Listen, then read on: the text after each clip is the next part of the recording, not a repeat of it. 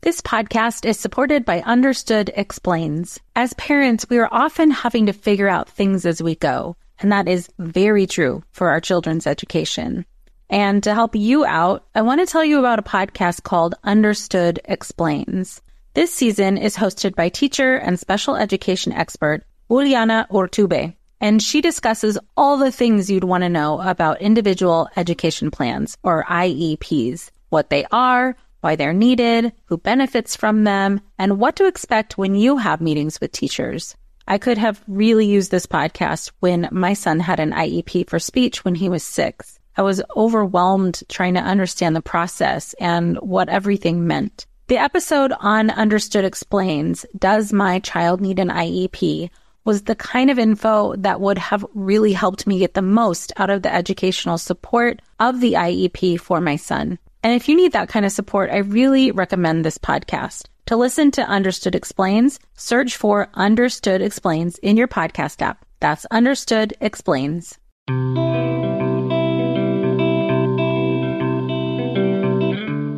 Welcome to Mom in Mind, where we dive into all aspects of perinatal mental health and wellness related to pregnancy, birth, loss, postpartum, and new parenthood. It's so much more than postpartum depression. We raise the volume on all of these topics in the hopes that someday everyone will have the support and info that they deserve before they need it. Please note this podcast is not a replacement for treatment by a professional or professional training. Welcome back to Mom in Mind. I'm your host, Dr. Kat. I feel so lucky to be able to interview so many awesome people on this podcast. And honestly, every time I hear somebody that I want to talk to, I get really giddy and excited until I get to talk to them. And that is the case also for today's guest, Dr. Jennifer Webb. I first heard her on a podcast called Body Kindness with Rebecca Scritchfield. And I was so excited to reach out to her and see if I could get to talk to her about body image in the perinatal period. I will put a podcast link to this specific episode that I heard too in the show notes because it's just so good. Some of the things we're going to touch on today is a bit of the research that Dr. Webb does, why body image is such a key topic for women's health during the perinatal period, what different roles that mindfulness and self-compassion can play in supporting a healthier body image in the perinatal period. We're going to tack on some really amazing resources that Dr. Webb has for us. There's some stuff in this episode that I was like resonating a bit much with, and maybe someday I'll talk to you guys about my own relationship and journey with my body and body image. It absolutely played into my perinatal period and still does because it's a work in progress. I just know that this conversation is going to resonate with so many people and also give some really great helpful tips and resources. Dr. Jennifer Webb is an associate professor in the Department of Psychological Science and a core member of the Health Psychology PhD program clinical faculty at the University of North Carolina at Charlotte. She received her baccalaureate degree in cognitive neuroscience from Harvard University and went on to complete her PhD in clinical psychology at the University of Southern California and postdoctoral fellowship training in clinical health psychology at Duke Integrative Medicine. Dr. Webb's research program is informed by a non-dieting, weight-neutral philosophy on health promotion in culturally and body-diverse groups. A particular emphasis involves enhancing the integration, dissemination, and accessibility of evidence-based mind-body approaches to strengthen embodied self-regulation, a positive body image, and well-being among women during the developmental transitions of young adulthood, pregnancy, and the postpartum. Oh my gosh, she's amazing, and we're going to hear from her right now. Welcome, Dr. Webb. Thank you so much for being with us. Oh, well, thank you so much. This is so awesome to have the opportunity. Yeah, I heard you on a podcast a while back, as I told you, and I've just really been so excited to talk to you about body and body image in the perinatal period and really, the changes that people go through and learn more about your research and understand how we can support moms better. So yeah, wherever you'd like to start with your work, that would be great. Well, again, I am so appreciative of this opportunity. And it's really interesting that, your listeners will all agree that the experience of body image transcends time. But from the researcher side of things, we're sort of trying to play catch up. As your listeners are aware, the experience of mood, anxiety during the perinatal period understandably has gotten a lot of attention, and that's so important. And so what we're learning through a lot of the sort of emerging research is that one of the factors that we might not have given as much attention to is the experience of our bodies in relation to mood and anxiety. Mm-hmm. And so that, I think, is one of the areas that's really helped to propel it to the forefront of not only, clinicians, researchers, those on the front line of working with women during the perinatal period, is that not only should we be thinking about and assessing and trying to treat the mood and anxiety, but that perhaps one of the underlooked areas that contributes to these experiences is actually how women are experiencing their bodies through this critical period of these milestones that they're going through. So for example, your listeners might find it interesting that some of the research suggests that when women are surveyed in terms of how they're feeling about their body during pregnancy and the postpartum, some of the literature suggests that, for example, in one study, at 3 months postpartum, if women are reporting negative body image, like feeling dissatisfied about their bodies, for example, that actually is predictive of increased depressive severity later on in the postpartum. So we have some of that data, but also women during pregnancy, for example, if you're measuring body dissatisfaction, that actually has been associated with incidence of depression, both during pregnancy and in the postpartum. Mm-hmm. Other effects that they're linking negative body image to are parenting stress, as well as we can't leave out breastfeeding. So some of the literature is really demonstrating that how women are feeling about their bodies in the postpartum, for example, affects, how efficacious they believe they are with breastfeeding, as well as it's linked to, having some difficulties with disordered eating during the postpartum. So these are all things that we really need to pay attention to as it relates to sort of that combination of mood, as well as how people are specifically experiencing their bodies during this time period. Yeah, thank you for that perspective. I mean, we've been looking at things, I think, more from the kind of top down in terms of the mood being the factor that makes everything else feel worse. But this perspective is that, this is integral, that body image is part of it. It's not depression first always. Not always. Right. Or anxiety first. Right. But you are highlighting that it is a complex relationship. So certainly if women are already struggling with mood and anxiety, that could make them a little bit more vulnerable to attending to their bodies in ways that, contribute to more dissatisfaction. So there is a bidirectional relationship, but sometimes the starting point actually is not feeling really comfortable with those changes that are occurring. Oh, yeah, absolutely. I'm thinking of so many people, yes, including myself, on that list of, those body changes and how it can impact how you feel. Certainly a lot of clients in my practice as well. And I wonder if it could be helpful, this is sort of the academic in me, if it could be helpful to provide a little bit of an idea of when I say body image, what I mean by that. Oh, yeah, that'd be great. Whatever context you can bring and specificity would be awesome. And the reason why I put that out there is because everybody has their own definitions of body image. Mm-hmm. And I think sometimes, the researchers and the clinicians might have a certain way of understanding, and then those that we're actually working with and trying to communicate with might have a different or sometimes related understanding. And so just to make sure that I'm closer to being on the same page as your listeners, from more of an academic perspective, body image is viewed as really multifaceted. Mm-hmm. So it's not only, for example, the way we think about, feel, experience, perceive our bodies, but it also can include things like paying attention to how our body functions. So how our body moves in space, how competent we believe our bodies are, physicality. Also the internal processes of the body as well are fair game in terms of how we experience the functionality of our internal systems, how we are experiencing, for example, how we can better be intuitive eaters. So things like that also are related to, for example, the kind of more holistic understanding of body image. So not just what the body looks like, but sometimes also it can include how the body functions. And I would imagine that a lot of your listeners would agree that body functionality is pretty salient during this time for women during pregnancy and the postpartum. And that's also what's really exciting is that we are really trying to have an expanded understanding of body image. Right. I mean, there's so much focus on the body during this period of time. I mean, I don't know if it's the most of any time during the perinatal, but I imagine it would be just because there's literally people growing inside of you, not things, people. And, there's a lot of pokes and prods and tests and trying to figure out what's going on. And people might be just learning new things about their body that they never had encountered before. Exactly. And you really highlight what also contributes to the experience of body image during this time are a lot of sociocultural pressures and messages. And, we can think about, gosh, there's so many sources out there, including like our friends and family, our partners. For example, they all have certain understandings of sort of what the body during pregnancy is supposed to look like. What is the body in the postpartum supposed to look like?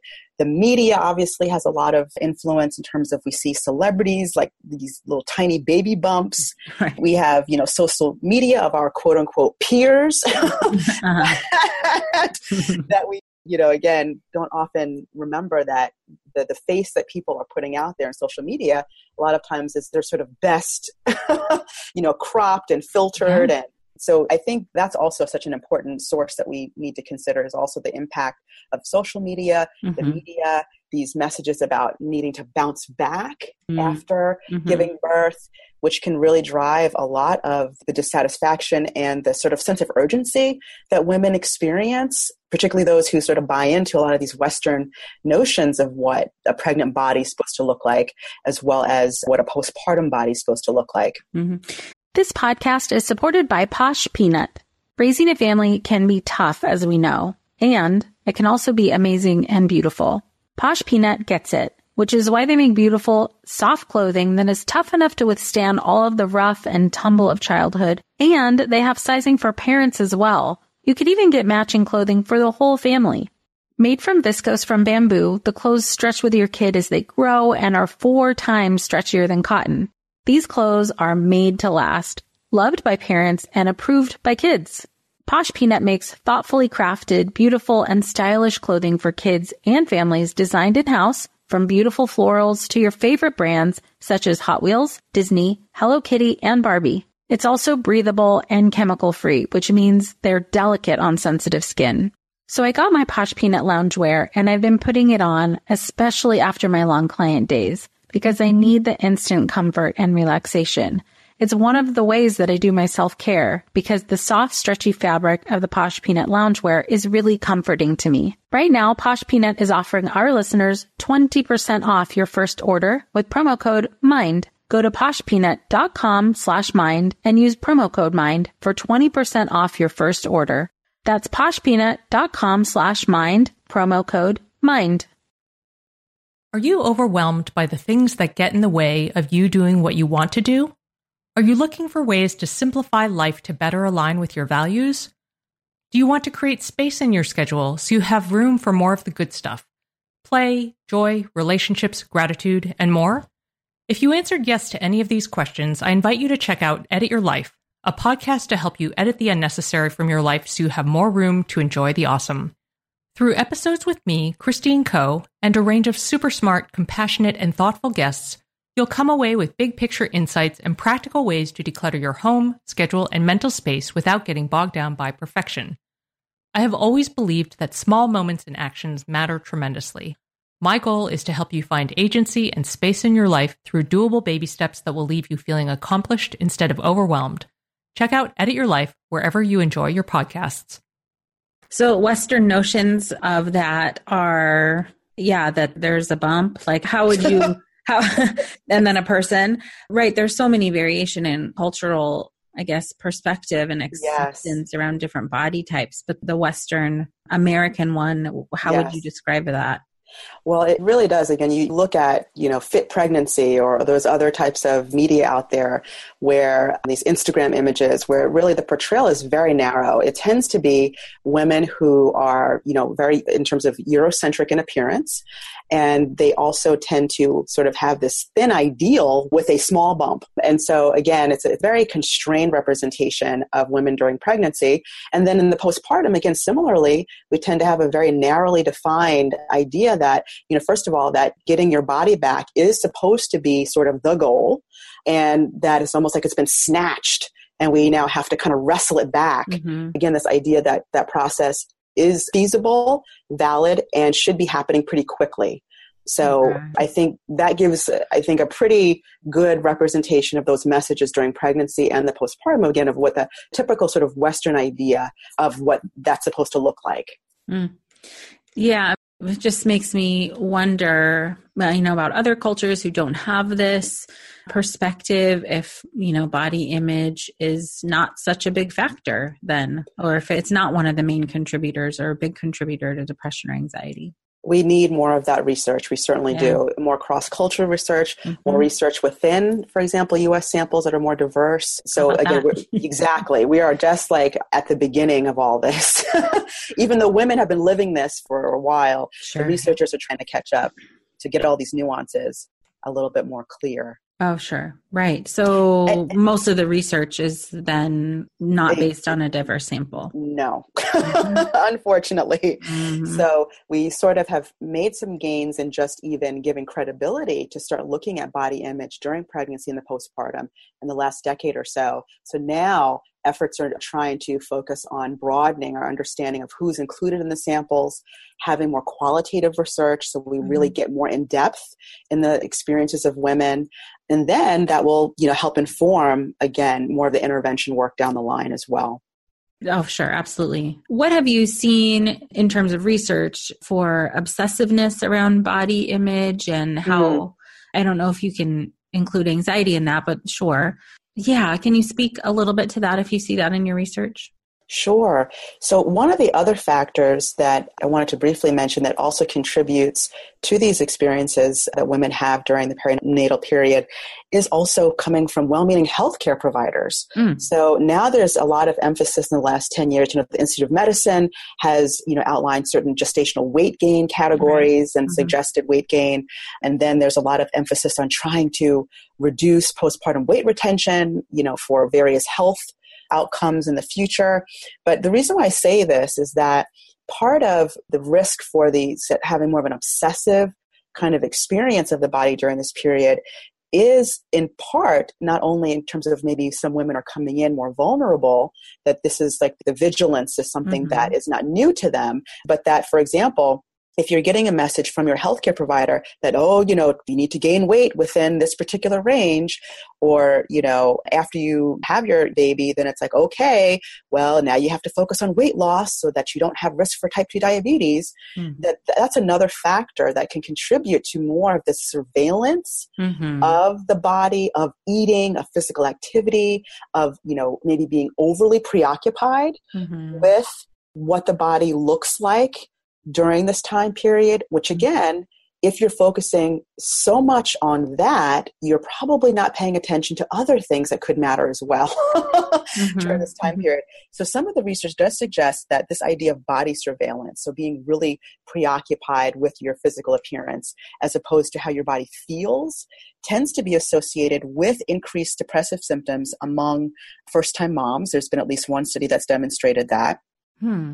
And I think that that's also really important for us to think about because that also relates in the postpartum to disordered eating. So this notion of body surveillance is definitely one that we need to figure out in addition to healthcare providers, well-meaning messages, other sociocultural messages, how women and their families can be better armed to try to, derail some of the negative impact of this surveillance, this sort of obsessiveness that could come along with this experience of pregnancy and the postpartum. As you were talking about that, I'm, as a psychologist in clinical practice, meeting with people, I'm interpreting and kind of thinking how I could better integrate assessing for this or asking my clients about it. And it seems pretty important then to be asking about their experience with their care providers and how their care providers talk to them about their bodies and how that impacts them. Because those are, 10-minute interactions with a provider sometimes that could potentially be impacting them for weeks or months. Oh, you're not kidding. And again, we don't always have the benefit of, also getting the provider's perspective. Right. So it's sort of like there's probably gaps even in their awareness maybe and in their training. Yeah. So we try to have compassion for that, but also, wow, what an opportunity to maybe help in terms of educating because of the framing of this obesity epidemic. There's so much attention to weight that there may be sort of unintentional negative consequences, just in terms of women might not be feeling that other concerns that they have may not be given that attention because so much is given to weight and weight gain. And also, isn't there an association with if you're quote unquote overweight or obese based on, I guess, this BMI scale that I think is kind of bunk? Yes. It's not totally accurate. That if you are overweight, that also means you're unhealthy. That's the kind of association that's been made. That's not true. Oh, goodness. This is such a loaded topic, but so important. From a health at every size perspective, really the focus tends to be in more of the traditional biomedical realm that yes, weight equals health. And that has been ingrained in so many of us, not only within medical culture, public health culture, but in popular culture. And more from a health at every size perspective, there's more of a weight neutral understanding that you can't look at someone and just say, oh, I know, what their HbA1c is or what their cholesterol is. Right. We focus literally on weight by being able to eyeball it. It's like, oh, of course we know that, how many stairs this person can walk up and down. So again, we're trying to understand that health itself has gotten sort of contaminated with it being just so narrowly linked to weight. And that is really dangerous. It's really dangerous. Yeah, absolutely. Yes. Absolutely. Yeah, that might be like a whole other separate entire podcast. And I think there are some really great people out there. Like the podcast that I heard you on Body Kindness is a really beautiful one. Really trying to get that message out there and unbraiding the idea that health and weight are, the same. Exactly. And I think this really does tie into the experience of negative body image that perhaps some of your higher weight listeners might experience at the hands not only of the broader cultural messages, but also possibly from the healthcare providers. Again, not necessarily that they're trying to intentionally discriminate or to send stigmatizing messages, but that could be present and operative for them, which is really undermining their well-being during this time. Right. Okay. So operationalizing that, so to speak, within the context of the client therapist or even client physician relationship is, how do we help our clients and patients cope with that? It kind of begins with this, like you were saying, health at every size conversation. That could be part of it, particularly if that is sort of a newer idea. It's definitely growing, not only in terms of grassroots, just activism, but now there's a growing body of research which is really supporting that this weight neutral approach, non-dieting weight neutral approach, really does lead to a lot of psychological and physiological health benefits that don't necessarily have anything to do with how much weight somebody is losing. So that, again, that's exciting. We all want to do the right thing to keep our bodies healthy in the long run. Enter Ritual, the obsessively researched vitamin for women. 2 easy-to-take capsules provide 9 nutrients you need to support a strong foundation for your health. I like to take it because it has everything I need. I don't need to take 15 different things to get all of those essentials. Ritual Essential for Women is the multivitamin reimagined. From D3 to omega-3, Ritual's Essential for Women helps fill gaps in a woman's diet. No nausea capsule design is gentle on an empty stomach, and there's a mint tab in every bottle to keep things fresh, so you don't get that fishy aftertaste common with most omega-3s. There's also the Ritual Essential Prenatal, which is the prenatal reborn. For those of you thinking about it, trying, and expecting, Ritual Essential Prenatal is conceived to deliver the essential nutrients from DHA to folate that a woman needs at every stage. Better health doesn't just happen overnight, and right now Ritual is offering my listeners 10% off your first 3 months. Fill in the gaps in your diet with Essential for Women, a small step that helps support a healthy foundation for your body. Visit ritual.com/momandmind to start your ritual today. That's 10% off during your first 3 months at ritual.com/momandmind. Yeah, it is. And also, we're all swimming upstream, so to speak, because we're fighting against the current of the get your body back, bounce back, yes. Instagram, all that stuff you were saying. Yes. The constant messaging, about how to be fit and be a fit mom. And that comes with a certain image. The image of someone who has a healthier weight and is also fit isn't out there that much. That's right. There are some people really working hard at it, but it is a massive undertaking to overturn this concept. And that really does tie into, how your listeners might benefit from, being honest about their consumption of some of the media, just in terms of, because it's so accessible and we are constantly inundated with these images. How aware, how mindful are we of what we're actually viewing, and noticing that there might be a relationship between how much time we're spending, viewing some of these images and how we are feeling about our bodies. So that could be one avenue to consider, whether or not maybe that needs to maybe be cut back a little bit, or trying to find alternative role models during this time. So they're still using the same media, but perhaps those, one that comes to mind is Serena Williams, for example. It's been so amazing about her journey, throughout the process, and also in the postpartum with her struggles and challenges. Yeah. And so, trying to find those role models who are portraying these experiences in a more authentic and realistic way, and not just trying to sugarcoat things or to present things in a really narrow way. Right. Absolutely. And yeah, like you're saying, if you're watching or looking at social media that is just showing this sort of bounced back bodies, then you're going to feel worse about yourself.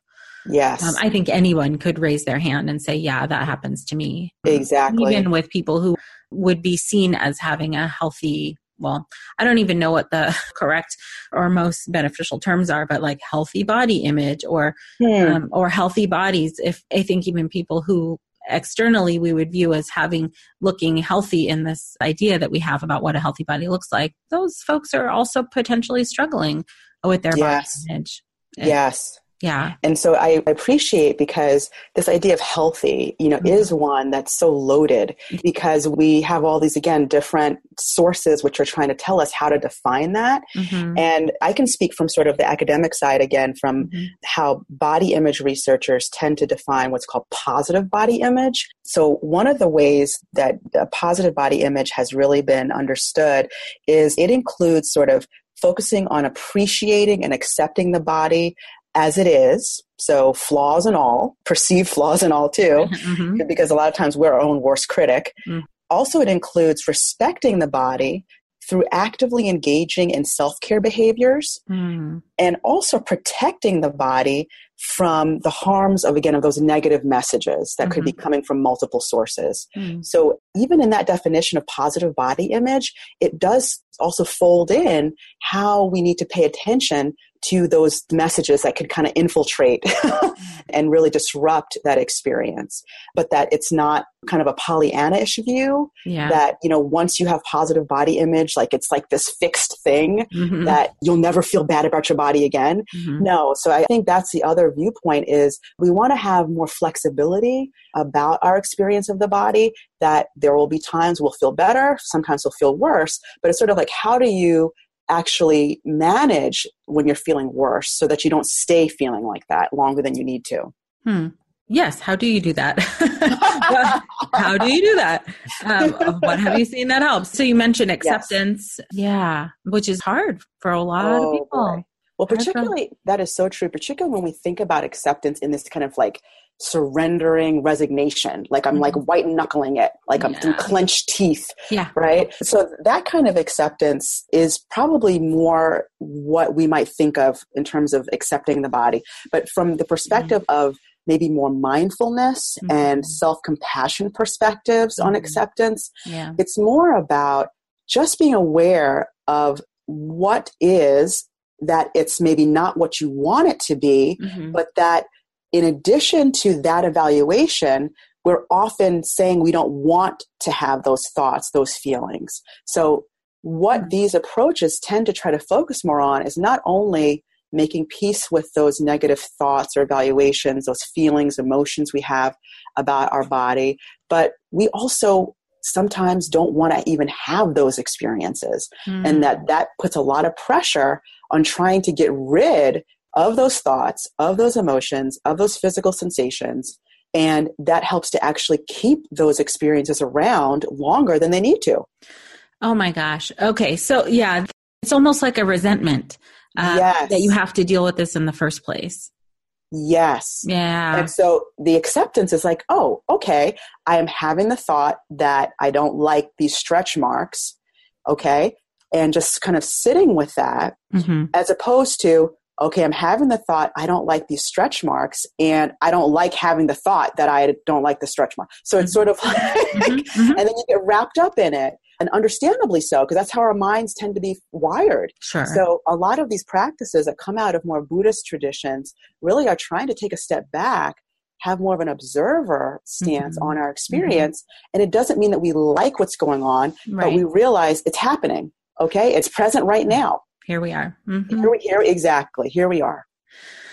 Yeah, I can really hear that. And I see that a lot. And also absolutely personally experience that resentment, and to your point, it seems to be that this is going to be an ongoing practice in self-compassion. Exactly. Like you're going to have multiple times where your body goes through changes, not only, certainly pregnancy or postpartum or loss, perinatal loss, then, breastfeeding and then, or not, and then weaning from that, and then getting your period back or not, and, menopause. And there's so many different life changes that also bring about body changes that this skill will be useful for. Indeed. And what's really exciting is Dr. Lisa Rubin has done some work with women during pregnancy and has demonstrated that when women report expressing greater appreciation and awareness of their body's functionality during this time, it tends to be associated with lower depression, as well as less participation in unhealthy prenatal behaviors. And so this means, women who might be, reporting not getting sufficient sleep, maybe their eating habits are poor. They're also perhaps not able to prioritize exercise and vitamin intake. So the flip side of that is, again, so women who are actually paying more attention to and are appreciating those experiences of the body, even if they could be uncomfortable, that these tend to be also associated with some of those other behaviors that we talked about, kind of self-care behaviors that support more of a positive body image during this time. But that, like we're trying to really have folks think about, is that this is almost a lifestyle. So this is not something that, okay, well, it's just during this period of time I need to do this. This is more of a commitment. And what's exciting is that the research is showing that mindfulness, self-compassion, other mind-body practices like yoga have certainly made a lot of inroads in supporting positive body image. And now we're trying to learn a little bit more about the application of these approaches, specifically during pregnancy and the postpartum. So that's where there's a little bit less of specific data. But if we already have data suggesting that these practices are helpful for women outside of the perinatal period, and we have some suggestions that these approaches have been very useful for women during the perinatal period in dealing with depression and anxiety, now we're trying to put it all together. So let's look at these approaches for not only working with mood and anxiety, but also the body image piece. And so that's where some of our lab's research will actually be heading in the near future. Oh, that's fantastic. Yeah, you're doing such amazing work. Can I pause here for a second? Please. And do you, in terms of the work that you are doing, are there specific studies, or is there anything that you would want people to know about that's going on right now, or like more of what's coming up? Oh, sure. So one of the studies that was very preliminary, that was also in collaboration with Rebecca Scritchfield, we had a sample of about 77 women, and this included women along the trajectory of during pregnancy, early postpartum, and having children under the age of 5. So that was like a combined sample. And we gave them measures of depression, body image, as well as mindful self-care. And in this, again, very preliminary study, we were able to show that negative body image helped to explain why higher depression was associated with lower mindful self-care in that combined sample. So that's one of the studies that was really nice to kind of, help us to kind of get a foothold in this. And then what we're doing right now is I'm in the process of writing a grant to NIH that hopefully will support adapting Rebecca's body kindness approach specifically for women during the postpartum. Oh, that'd be fantastic. Feel like you're the martyr in your family? You're not alone. Hey, this is Joanne. And Bree. And we're from the No Guilt Mom podcast. Bree, we talk to a lot of moms. Yeah, we sure do. And if you're a mom who has a to-do list that is so massive that you get overwhelmed and you shut down, or if you fall into the habit of doing everything for everyone and don't know how to change it, we can help you become a no-guilt mom. we're going to take you from family martyr to family model. That's role model, so that you role model the behavior that you want to see out of your kids. You're going to go from being tired and overwhelmed to energized and guilt-free. Every week, you'll get actionable strategies that you can implement right away from the experts that we interview and from us. We also have a whole lot of fun, so check out the No Guilt Mom podcast everywhere you listen to your favorite shows. If you're a parent, I invite you to join us at the Mindful Mama podcast, where it's all about becoming a less irritable, more joyful parent. With sometimes hilarious and always thought-provoking experts and friends, at Mindful Mama, we know that you cannot give what you do not have. And when you have calm and peace within, then you can give it to your children. I'm Hunter Clark Fields, and I can't wait to see you there. Listen in to the Mindful Mama podcast. Oh my gosh. It takes Did a you village. hear that, NIH? Get on that. Exactly. Thank you. That would be amazing. Yeah. Anyone who knows anyone at NIH, get this pushed through. This is phenomenal work and absolutely necessary. Yes, it really is. It really is. Wow. That's really exciting to hear. And I love that you're doing this work because, like you said, there are bits and pieces of information out there that it's just pulling it all together now. Exactly. Yeah. Exactly. So would you feel comfortable to talk about any other ways that we can support people who are either openly struggling with body image or struggling silently? I'm thinking specifically as mental health clinicians, what can we do to help them along? And are there times when would we know that we should refer to a specialist, like an eating disorder specialist or somebody who has really particular training in body image support? Okay, those are excellent questions. I asked a lot of questions right there. Sorry. That's great. Well, one of the areas that our lab and others have really been trying to get a handle on is this idea that intervention work can be particularly useful if we can collaborate with individuals who are suffering through ways that might expand their opportunities to access the intervention. Although I think very highly of, and there's so many benefits to our traditional model of face-to-face care, we're also recognizing that an emerging model called guided self-help is also an up-and-coming way of trying to disseminate evidence-based interventions for a variety of concerns. And so what our lab is trying to look at, as well as some others, is using this approach as a way to help women access certain evidence-based approaches for managing body image, as well as eating concerns during the perinatal period. And, at this stage, I could make some suggestions about certain self-help books that could be helpful for women to perhaps look at and, consult with their healthcare provider, their therapist, if that could be useful as a basis of their work together. One of them is, for example, Rebecca Scritchfield's Body Kindness approach, a very holistic, evidence-based approach that really looks at this idea of challenging, again, the diet culture, the kind of the dieting mentality, and trying to focus much more on well-being, focusing on positive psychology, and how positive psychology tends to not be as strongly emphasized in more traditional focus on pathology, which again, we need to focus on that, but it's also helpful to kind of complement, just like in the body image realm. Negative body image has been around in terms of, the experience and also the science of it for a long time. Right. And so positive body image has really tried to just say, hey, don't forget about us. Don't forget about this side of the experience to have a more holistic understanding of body image. So Rebecca Scritchfield's work, I think, can be helpful. Dr. Marjit Berman also has a self-help book called Accept Yourself.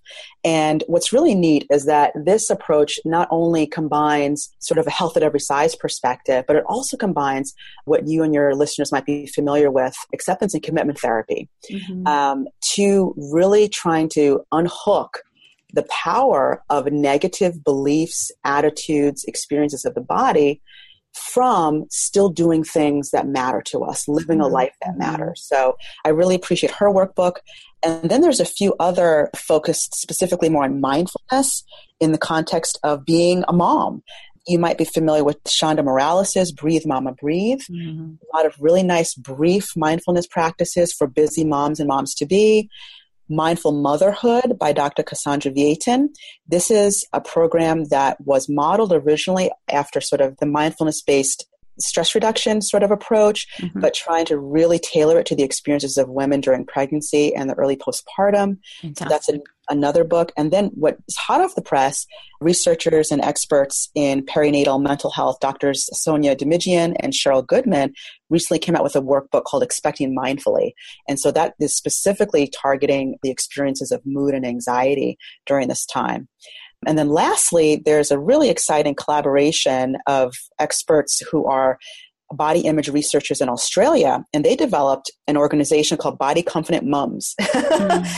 And they have a lot of great resources, both in terms of research as well as more community-based resources for women who might be interested in accessing that. Awesome. But I do believe that this idea of how much are we able to figure out what's feasible in our practice in terms of if you're already feeling like, oh gosh, I have to do all this assessments. We're thinking about, those, for example, in the traditional medical care, like nurses as well as primary care physicians, and we have therapists, mental health professionals. So just trying to balance, okay, is this one more thing that we need to consider holistically? And it could be beneficial to try to integrate sort of brief assessments that then could give you an idea of really how dominating is the experience of negative body image and maybe difficulties with regulating eating or maybe overly restricting eating during this time period to help inform whether or not it makes sense to also collaborate with a specialist. But hopefully, that is sort of the area, is trying to figure out, okay, what does my assessment already look like? Can we add in a few items that could be worthwhile to figure out, okay, kind of that decision tree. Okay, maybe this is something we can sort of integrate within our treatment plan and something else we might need to collaborate on. But I think those are excellent questions. Right. And I think from what you were saying before, with a direction of where body positivity and body image is going, to try and collaborate with people who understand the health at every size model. Oh, yes. Yes, indeed. Weight neutral approaches, health at every size, non-dieting, more and more therapists, behavioral health specialists, nutritionists, really integrating that within their practice. I love that. Oh, wow. Well, Dr. Webb, it has been a fantastic discussion with you. Your depth of knowledge is so readily apparent, and your passion for this topic as well. I'm sure I could listen to you for a very long time, talk about all of these amazing things. I'm so grateful that you took the time out of your busy schedule to help us here today. Oh, no, this is my pleasure and privilege to be able to talk with you and to share these ideas. And again, I'm just so grateful for this opportunity. Thank you so much for having me. Thank you. Okay, deep breath, everybody. Who resonated with that? I know I did. There's a lot of good stuff in this episode. I just love her philosophy, the work she's doing, and the clarity that she brings to how we can work through this, just as moms. So many great resources that she gave us at the end there, and I will put those in the show notes for you guys. The more information we have, the more support we have, the better off we'll be. Certainly, if you resonate with this and you might know somebody else who resonates with this episode, please share this far and wide. This is so important. We have to make sure that all moms know that they're not alone and they have access to amazing resources like all the ones that Dr. Webb gave us. If this is your first time with us on the Mom and Mind podcast, please do subscribe and share with as many people as you can and want to. We would love to have your support in that way. And I'm really excited. Next week is the 3-year anniversary of the Mom and Mind podcast. Yay, us, we made it. And we're going to keep going. So we'll bring some lovely things for you next week in social media. And our first episode of our 3rd year is going to be with Dr. Shoshana Bennett, who was the first guest on the Mom and Mind podcast ever. So I'm really excited to bring in the 3rd year with her. So we'll see you in a couple of weeks with that episode. So glad you could be with us. That's all for today. Thank you so much for joining us today. Please share this podcast. Together we can support moms and families so that no one has to deal with this alone. Come connect with us at momandmind.com.